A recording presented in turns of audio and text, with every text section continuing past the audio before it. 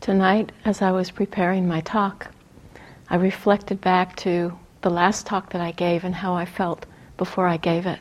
And it was on mudita, and I was feeling such joy and exuberance at that time. And tonight's feeling was different, and yet it was also joyful. Tonight, I want to talk about the 5 aggregates of clinging.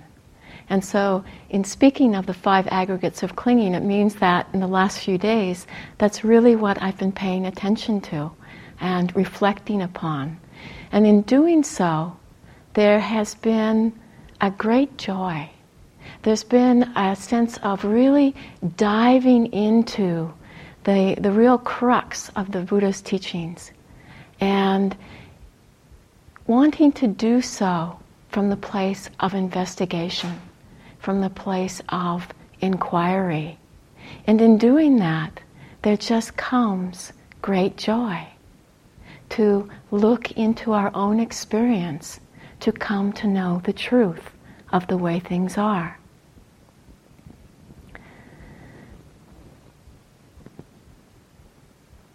Just to say that the 5 aggregates of clinging are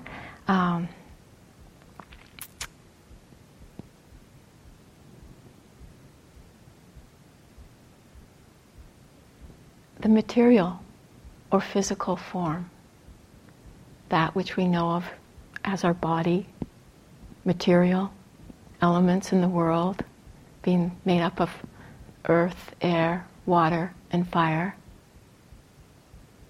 The feeling tone of experience, whether when we contact experience, there's pleasantness, unpleasantness, or whether it's neutral. There is also perception, the organizing element of the mind that has memory, remembers, can identify. There's volitional formations in the mind, that which brings about physical, vocal, or mental activities. And there's also consciousness, that which knows, this knowing element of mind, which when we have any experiences through the sense doors, there's the knowing of these experiences. This is consciousness. So tonight, and over at least the next time I speak, and maybe beyond that, I'm not sure, it's kind of a process, I will be speaking about these 5 aggregates of clinging which make up a person, what we call ourself. It's what we tend to identify with when we think of self. And it's all different aspects of experience, different categories of experience. And so I'd like to invite you to use these talks as a form of investigation and inquiry in your own heart and mind. I'm going to be going slow with it so that it's not just an intellectual exercise, so that we actually look at these aggregates in our experience, and so that there's some chance that we can come to understand how when we identify with these aggregates, we suffer. I know we can hear about these 5 aggregates and think, maybe we identify with ourselves as being a really passionate, emotional person. And then we hear about physical form, feeling tone, perception, volitional formations, consciousness. I think, what does that have to do with me? What does that have to do with me as being this passionately alive person with all kinds of feelings that experiences loss and love? And yet, when we really look at these categories of experience, we will find that all of what we keep identifying with in our lives is contained within these categories of experience.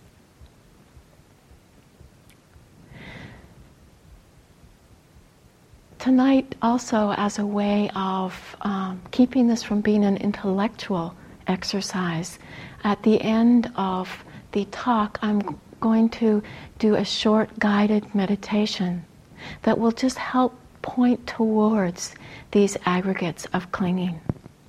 So I'm veering a little bit tonight from our regular form.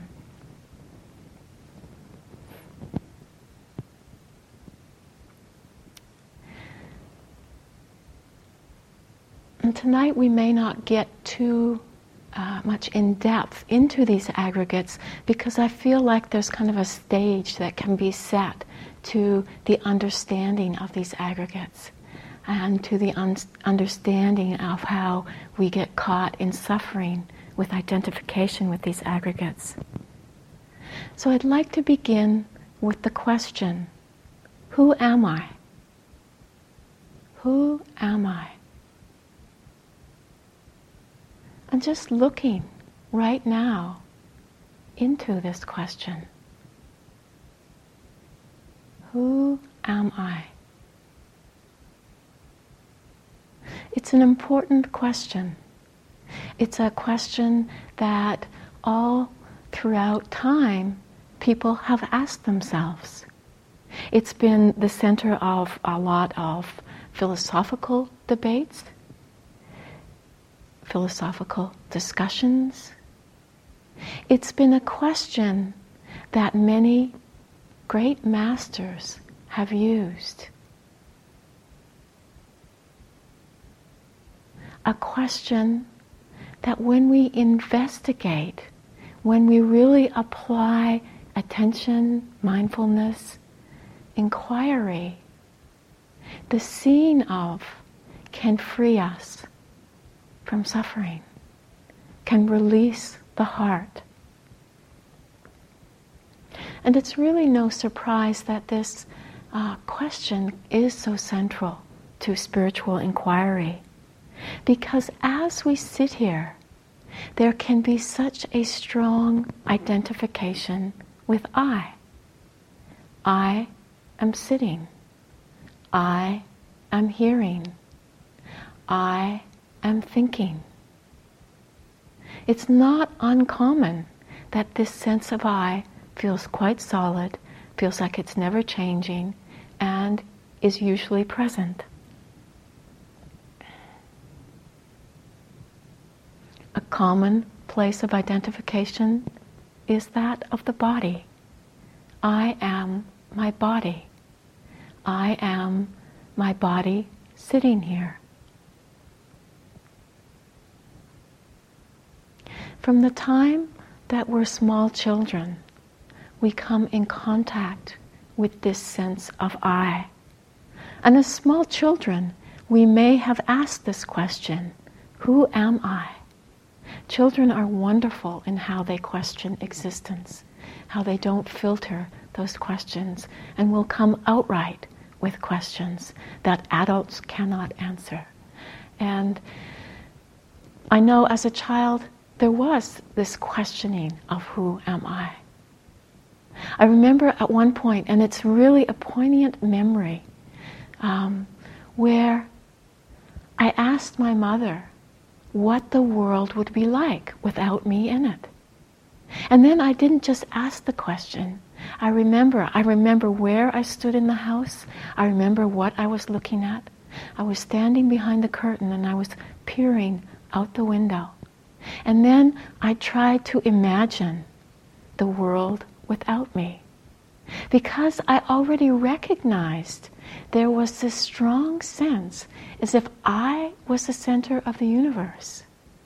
And so I imagined myself not standing there. I imagined my family not having me in it. I imagined the world without me, trying to see what it would be like not to be the center of the universe. And would the universe still survive?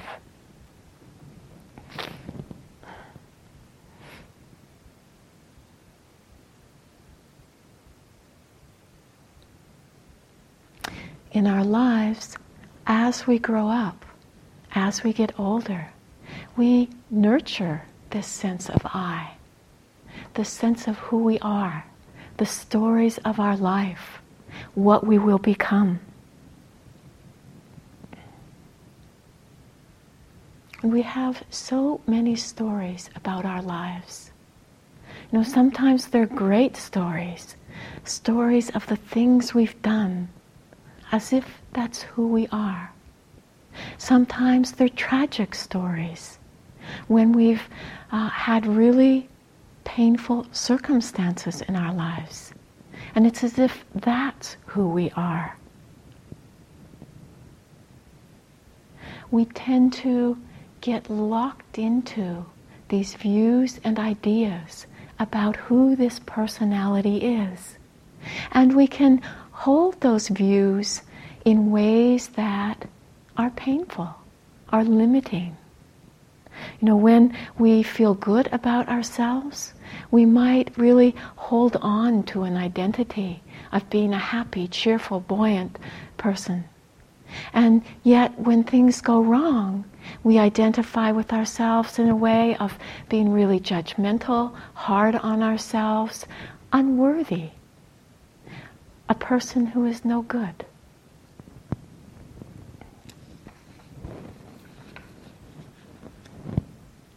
Often in our lives we find that we try to perfect this sense of who we are, or we try to protect, defend this I, this me, this mine, this view of oneself. And then, much to our distress, this is not very easy. We wrestle with habits of mind that keep coming about over and over again, and that keep perpetuating this sense of who we are. We wrestle with conditions in our lives that are out of our control, that we can't have control over, and keep us spinning off in turbulent ways because we can't get life to be the way we want it to. We can wrestle with our inability to really stay true to our hearts, where we get caught in patterns. And we can, as a result, feel quite unhappy about our lives. This is very aptly described by a man named Wei Wu Wei, who was a contemporary of Paul Reps and Alan Watts. And he's quite famous for having said, "Why are you unhappy? Because 99.9% of everything you think and of everything you do is for yourself, and there isn't one."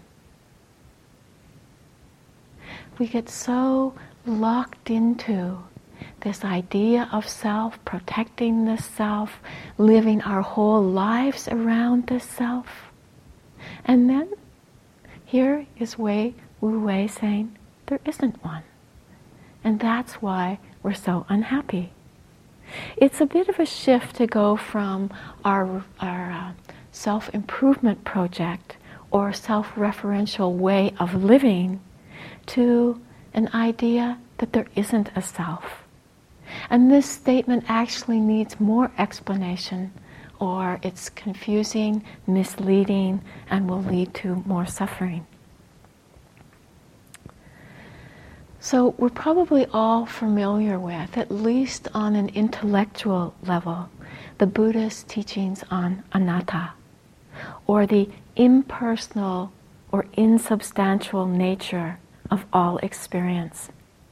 And this is often expressed as a lack of solid, unchanging entity of self. This solid, unchanging self not being real.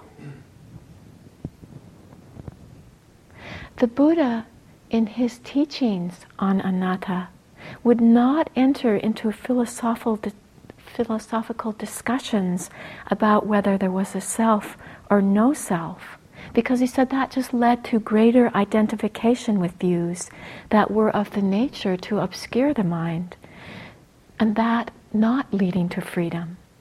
And instead, he pointed to that freedom comes through our own direct experience of the true nature of this mind and body.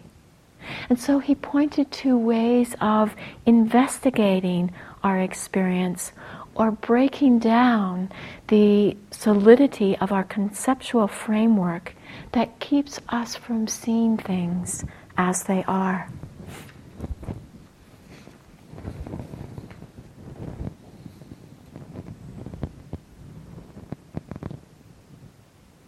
So the Buddha didn't offer the teachings on the impersonal or insubstantial nature of our experience, or teachings of not-self. He wasn't offering them in the way of physical debate. But he was challenging us to look into what we call I, what we call me, what we call mine.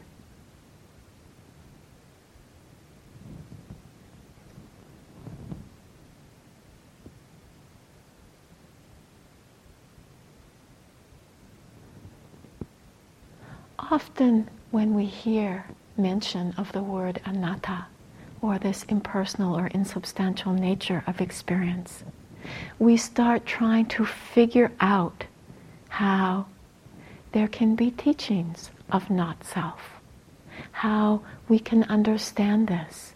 We start trying to figure it out in the conceptual mind, which will send us in a tailspin, which will disturb or agitate the mind when we start trying to figure out these teachings. I've noticed in teaching retreats that after a Dharma talk on anatta, the next day, if there's opportunity for questions, people are in such a flurry trying to figure this out. And there can be just the trying to work it out conceptually, trying to desperately understand through the conceptual mind. Or there can be people who feel absolutely panicked, as if they suddenly have this realization of anatta, that they will poof, blow up into smoke. And so it becomes very threatening. But what I found in my own experience, the way that it was most helpful to look into teachings of not-self, was to hold it just as a possibility, just as a seed, just as a place of inquiry. The truth is that when we start looking into what we call self, we start looking into the places of identification, the places of separation that we experience. We're probably all very familiar with the pain of separation. Where it can be very gut-wrenching at times. We can feel so isolated from the rest of existence. Sometimes the separation is just this gnawing pain of things not being quite right. We might at times feel a longing to be one with the universe, and instead feel trapped inside this body that is subject to sickness, old age, and death. But who is it that is so separate? Who is it that resides beneath the pain and the longing? Looking more closely at this pain,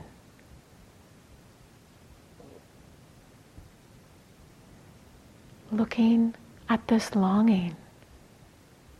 As we look at the pain and the longing, it becomes great waves upon the ocean. Waves that arise, come into being, and release, cease to be. They arise out of conditions, they're known, and as conditions change, they cease, they relax, release.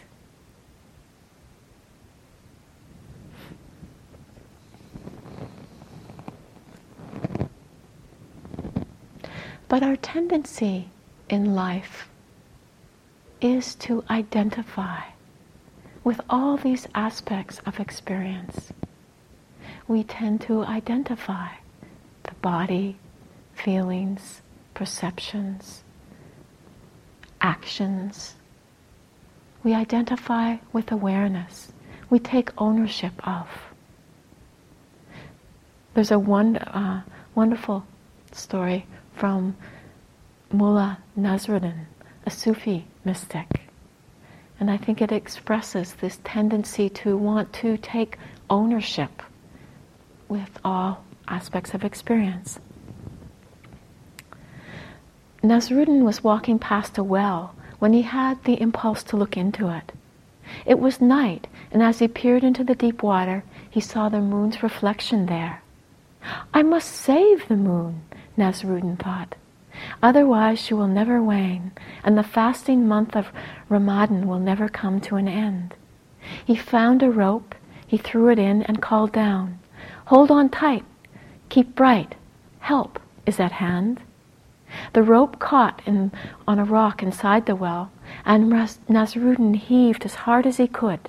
Straining back, he suddenly felt the rope give as it came loose, and he was thrown on his back. As he lay there panting, he saw the moon riding in the sky above. "Glad to be of service," said Nasruddin. "Just as well I came along, wasn't it?"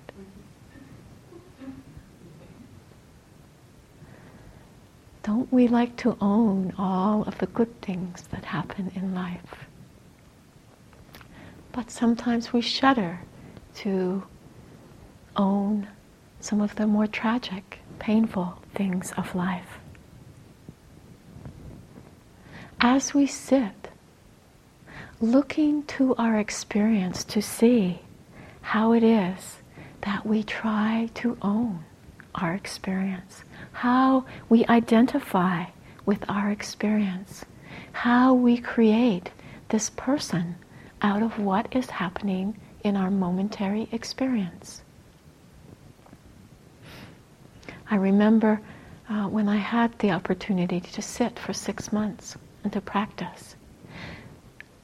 And, at first you see things arise, there's some identification, passes away, and it comes and goes, and then you start to see how the same stuff is coming and going, and then it becomes, I just could see that there was these same stories I told myself over and over again.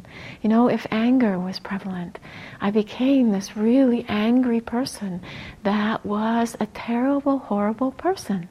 If I was jealous, I was terrible, horrible. And sometimes I knew better than everyone else. And then I was this great being, this, almost enlightened being. But there was just these stories that repeated themselves over and over and would just stem from a momentary experience.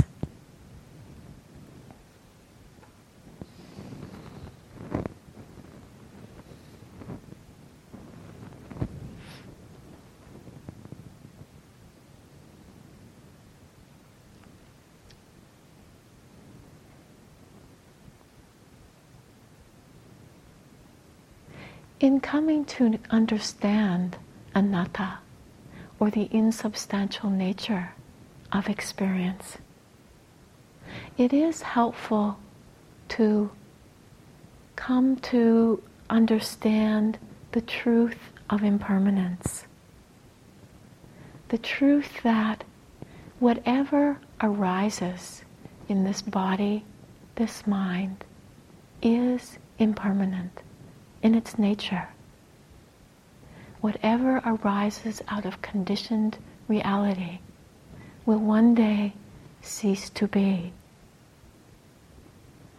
This helps us to break down this solid sense of I, the sense of who we think we are.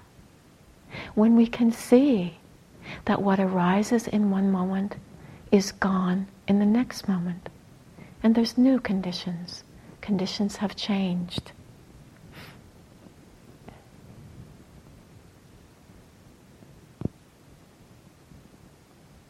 We look directly into this truth over and over again in our practice. When we're with the sensations of the breath, it arises and passes. Sensations in the body, continually changing. Thoughts, what we struggle with one day is gone the next day. Mind states, they're continually changing. We start to see how all these aspects of experience are arising and passing away.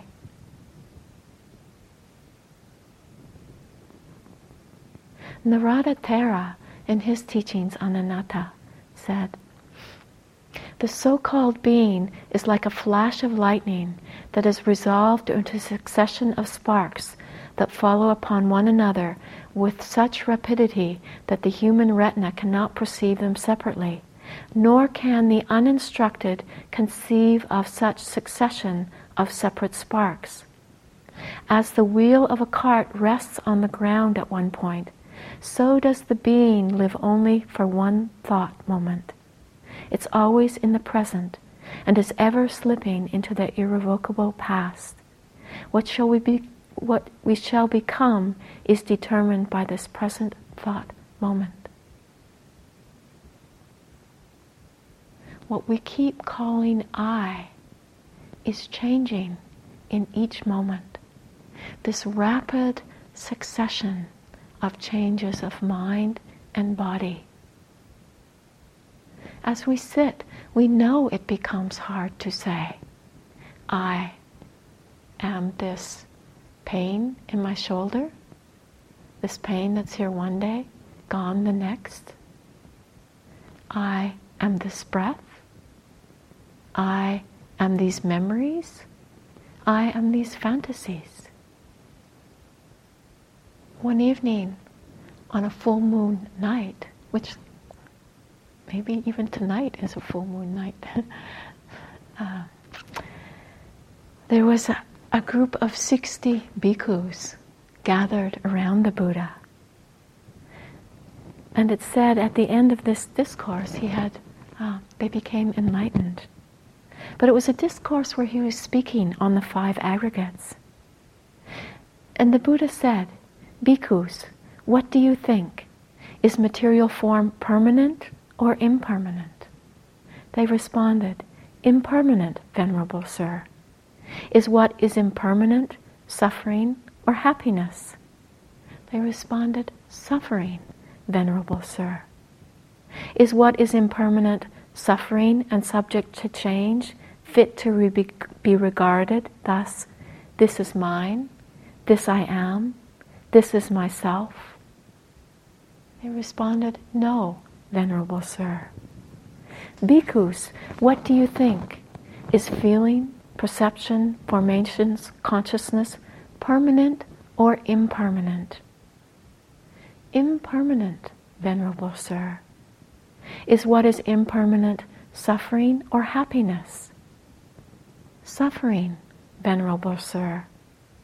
"Is what is impermanent suffering and subject to change, fit to be regarded, thus, this is mine, this I am, this is myself?" "No, Venerable Sir." In our experience, what is impermanent? What is subject to change? What is suffering? Not fit to be regarded as this is mine, this I am, this is myself.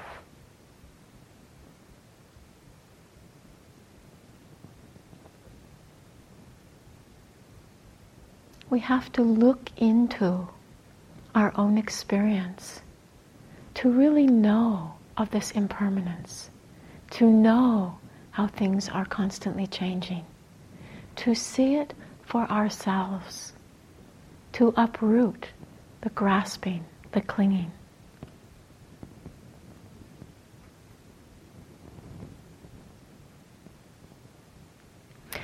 Another way that the Buddha helps us to understand anatta, or the insubstantial, impersonal nature of experience, is to look and to see in our experience how, yes, things are subject to change, and they are also ungovernable, that we can't control the way things are unfolding.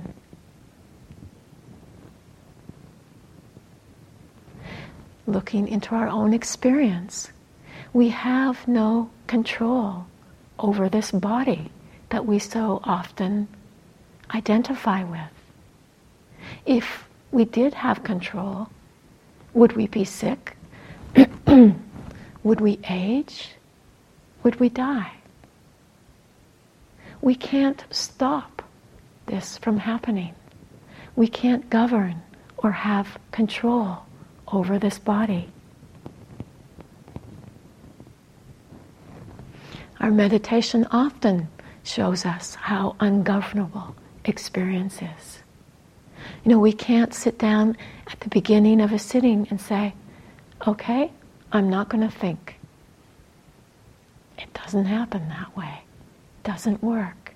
We can't control it in that way. There's quite a wonderful story in the suttas about a wanderer named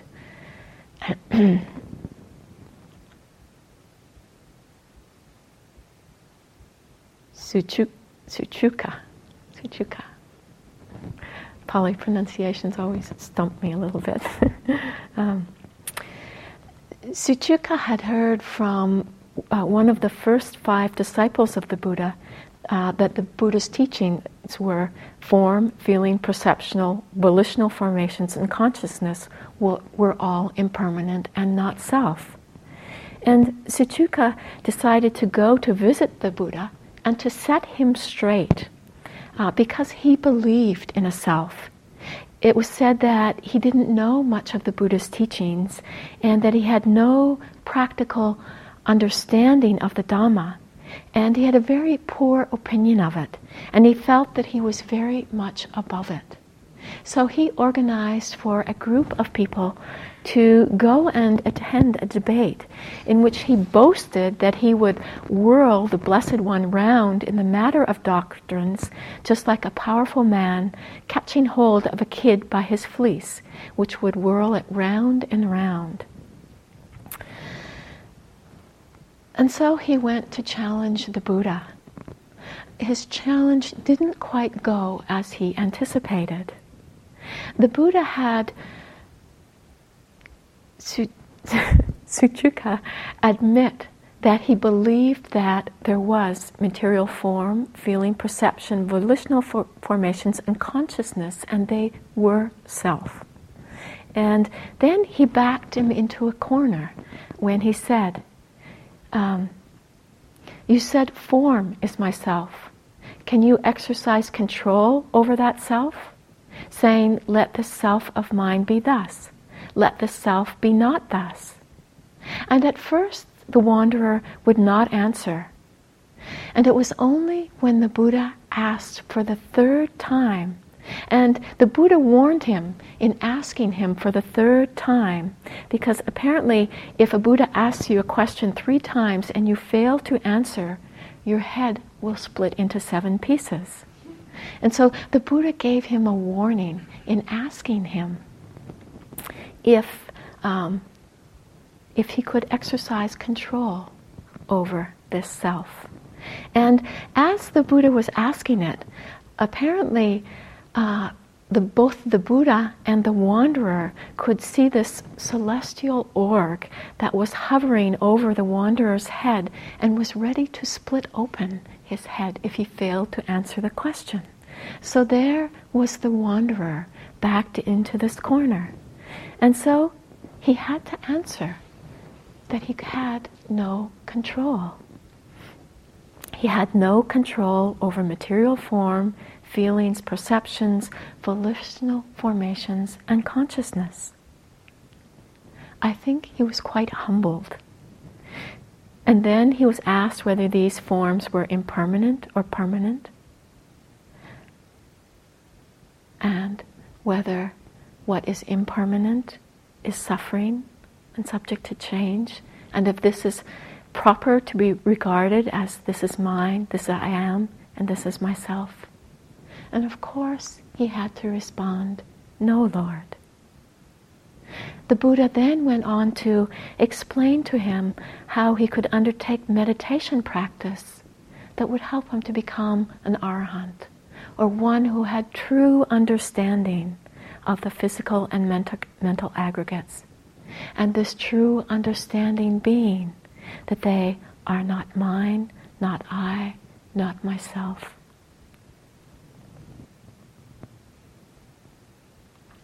So in our practice, noticing how we can't govern, we can't control these different appearances of body and mind.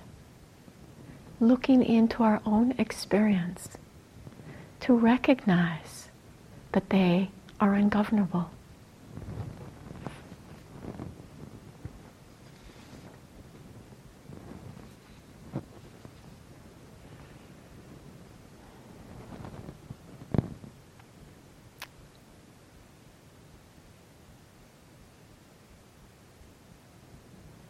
I had planned on going further tonight, but I want for us to take the time to really look into our own experience together.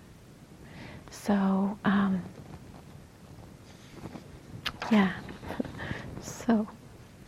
So finding a comfortable posture.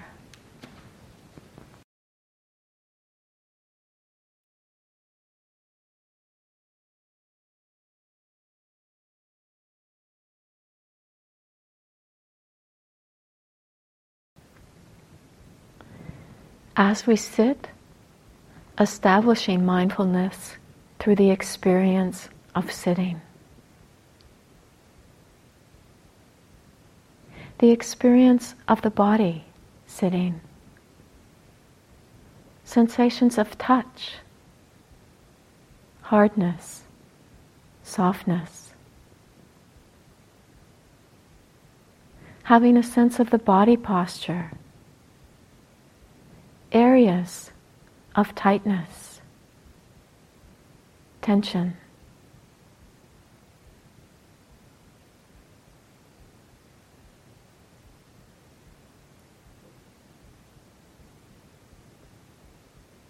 As we turn our attention to this body,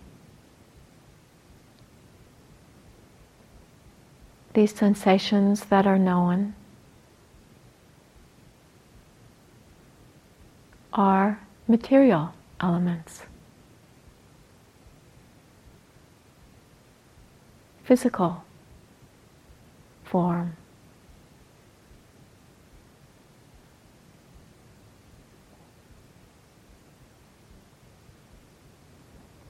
This is matter.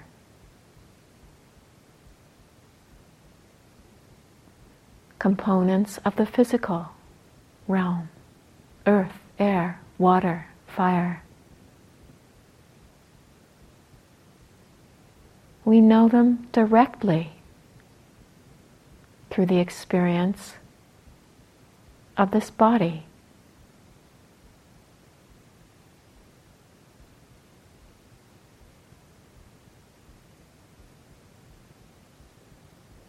In awareness of these sensations, we might notice that some of them are pleasant. Some of them are unpleasant.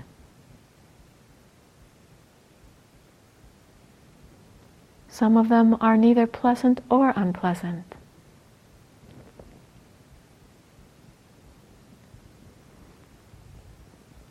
This is the feeling tone of experience.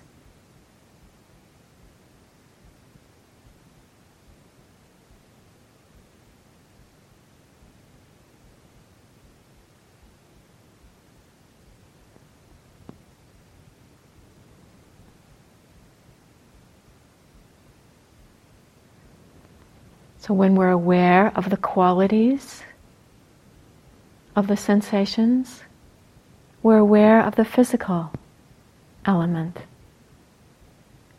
And when we're aware of the pleasantness or unpleasantness, we're aware of the feeling tone, vedana, of experience.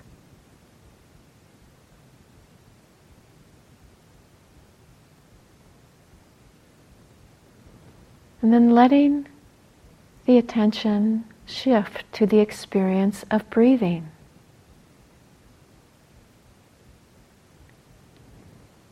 As we shift the attention, this is a volitional formation. It's an intention. Intention to turn to another aspect of experience.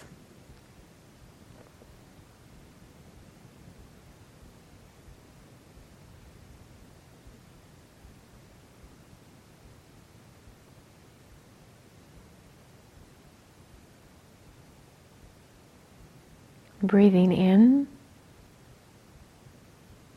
breathing out.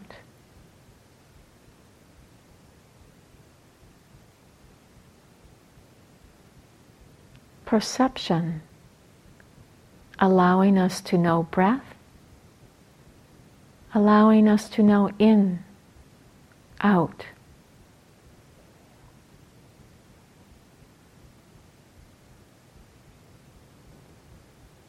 The ability to organize, to remember, to identify.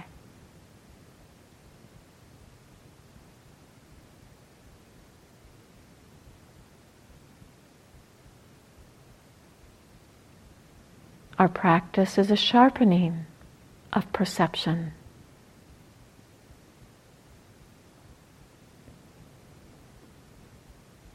When perception is vague, things are not seen clearly, we tend to identify, create stories, proliferations.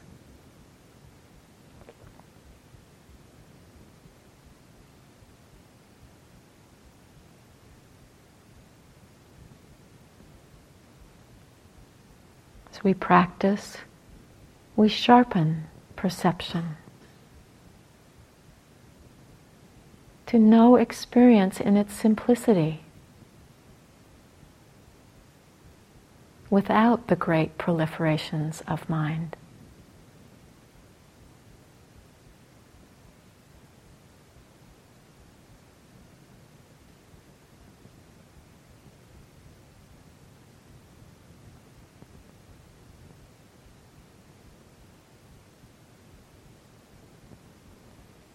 As we breathe in, as we breathe out, it is consciousness that knows. Consciousness knows experience through any of the sense doors.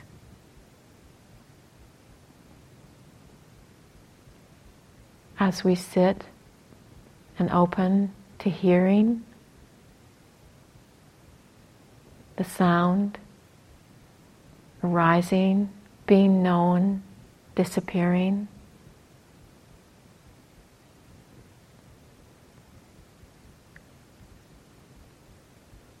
It is consciousness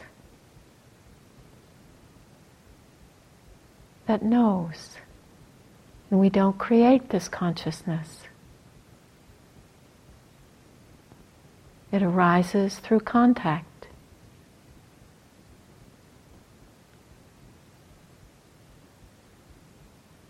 In a moment of hearing, we know hearing, touching.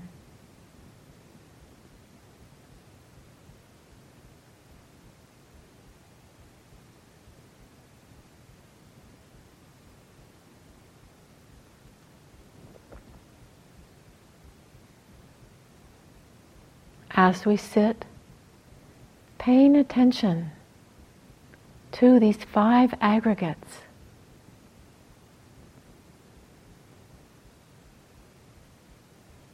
The material, the feeling tone, perception, volitional formations or intentions, unconsciousness.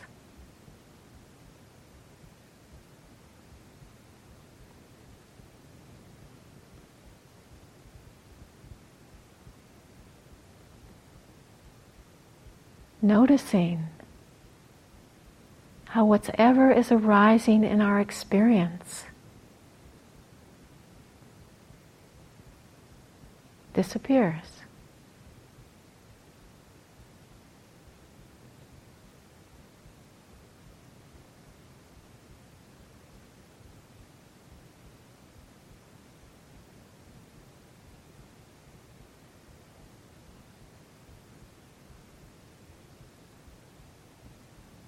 Sensations that were pleasant might turn to unpleasant, might disappear. Thoughts that arise disappear.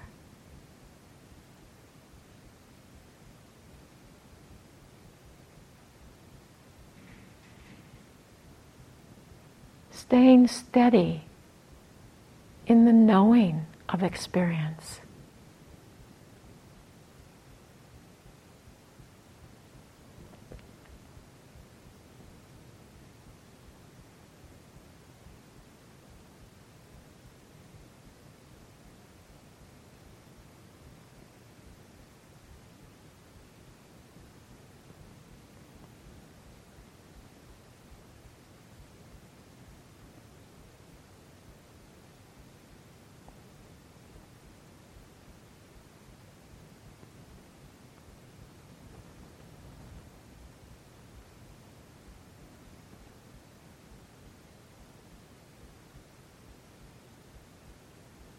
If a memory arises, noticing that we had no control.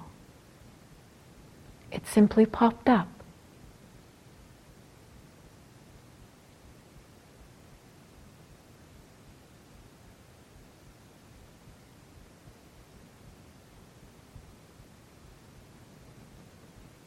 Noticing we don't have only pleasant experience.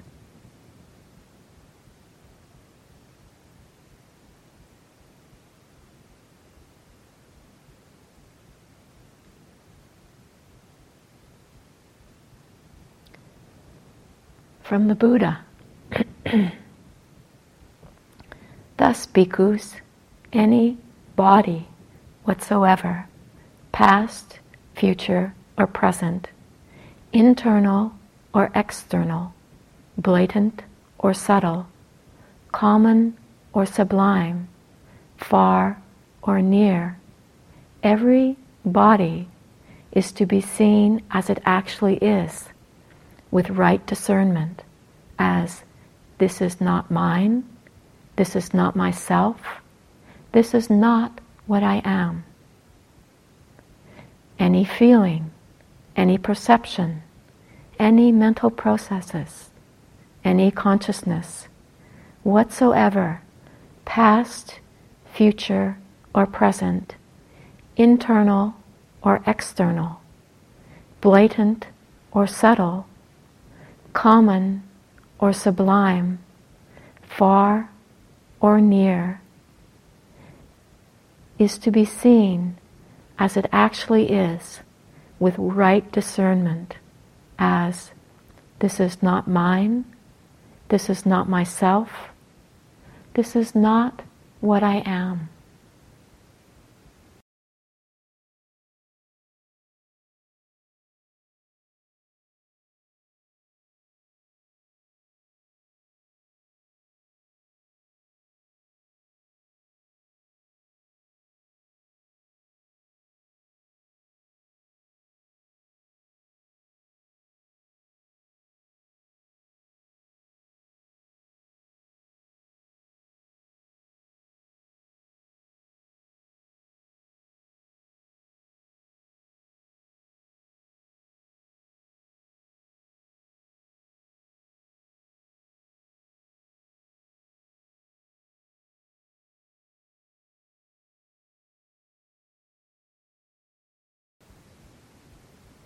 May all beings come to know and understand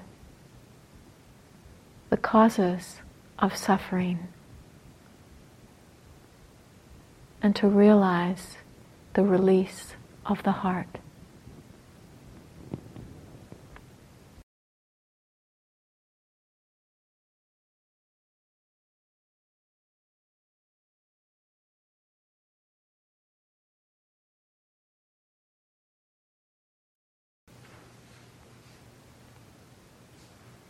Now let us chant the verses of sharing and aspiration. Through the goodness that arises from my practice, may my spiritual teachers and guides of great virtue, my mother, my father, and my relatives, the sun and the moon, and all virtuous leaders of the world, may the Christ gods and evil forces, celestial beings, guardian spirits of the earth, and the Lord of death, may those who are friendly, indifferent, or hostile, may all beings receive the blessings of my life. May they soon attain the threefold bliss and realize the deathless. Through the goodness that arises from my practice, and through this act of sharing, may all desires and attachments quickly cease, and all harmful states of mind, until I realize Nirvana in every kind of birth.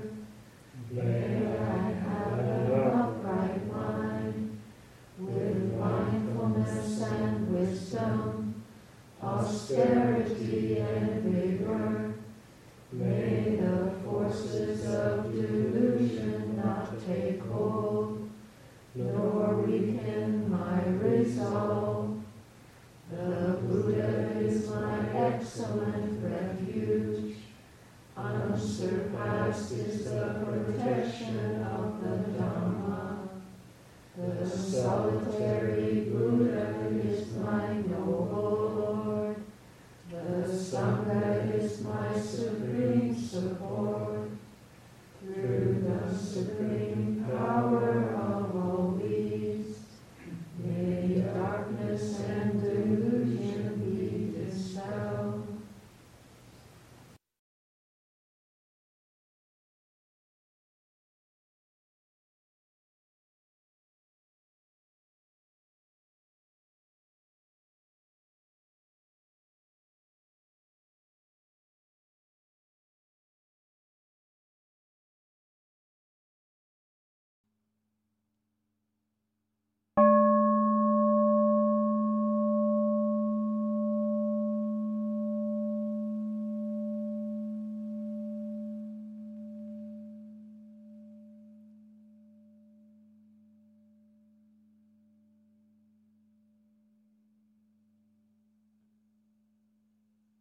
This talk was given by Myoshin Kelley at the Forest Refuge on February 5, 2004. It is an offering of the Dharma.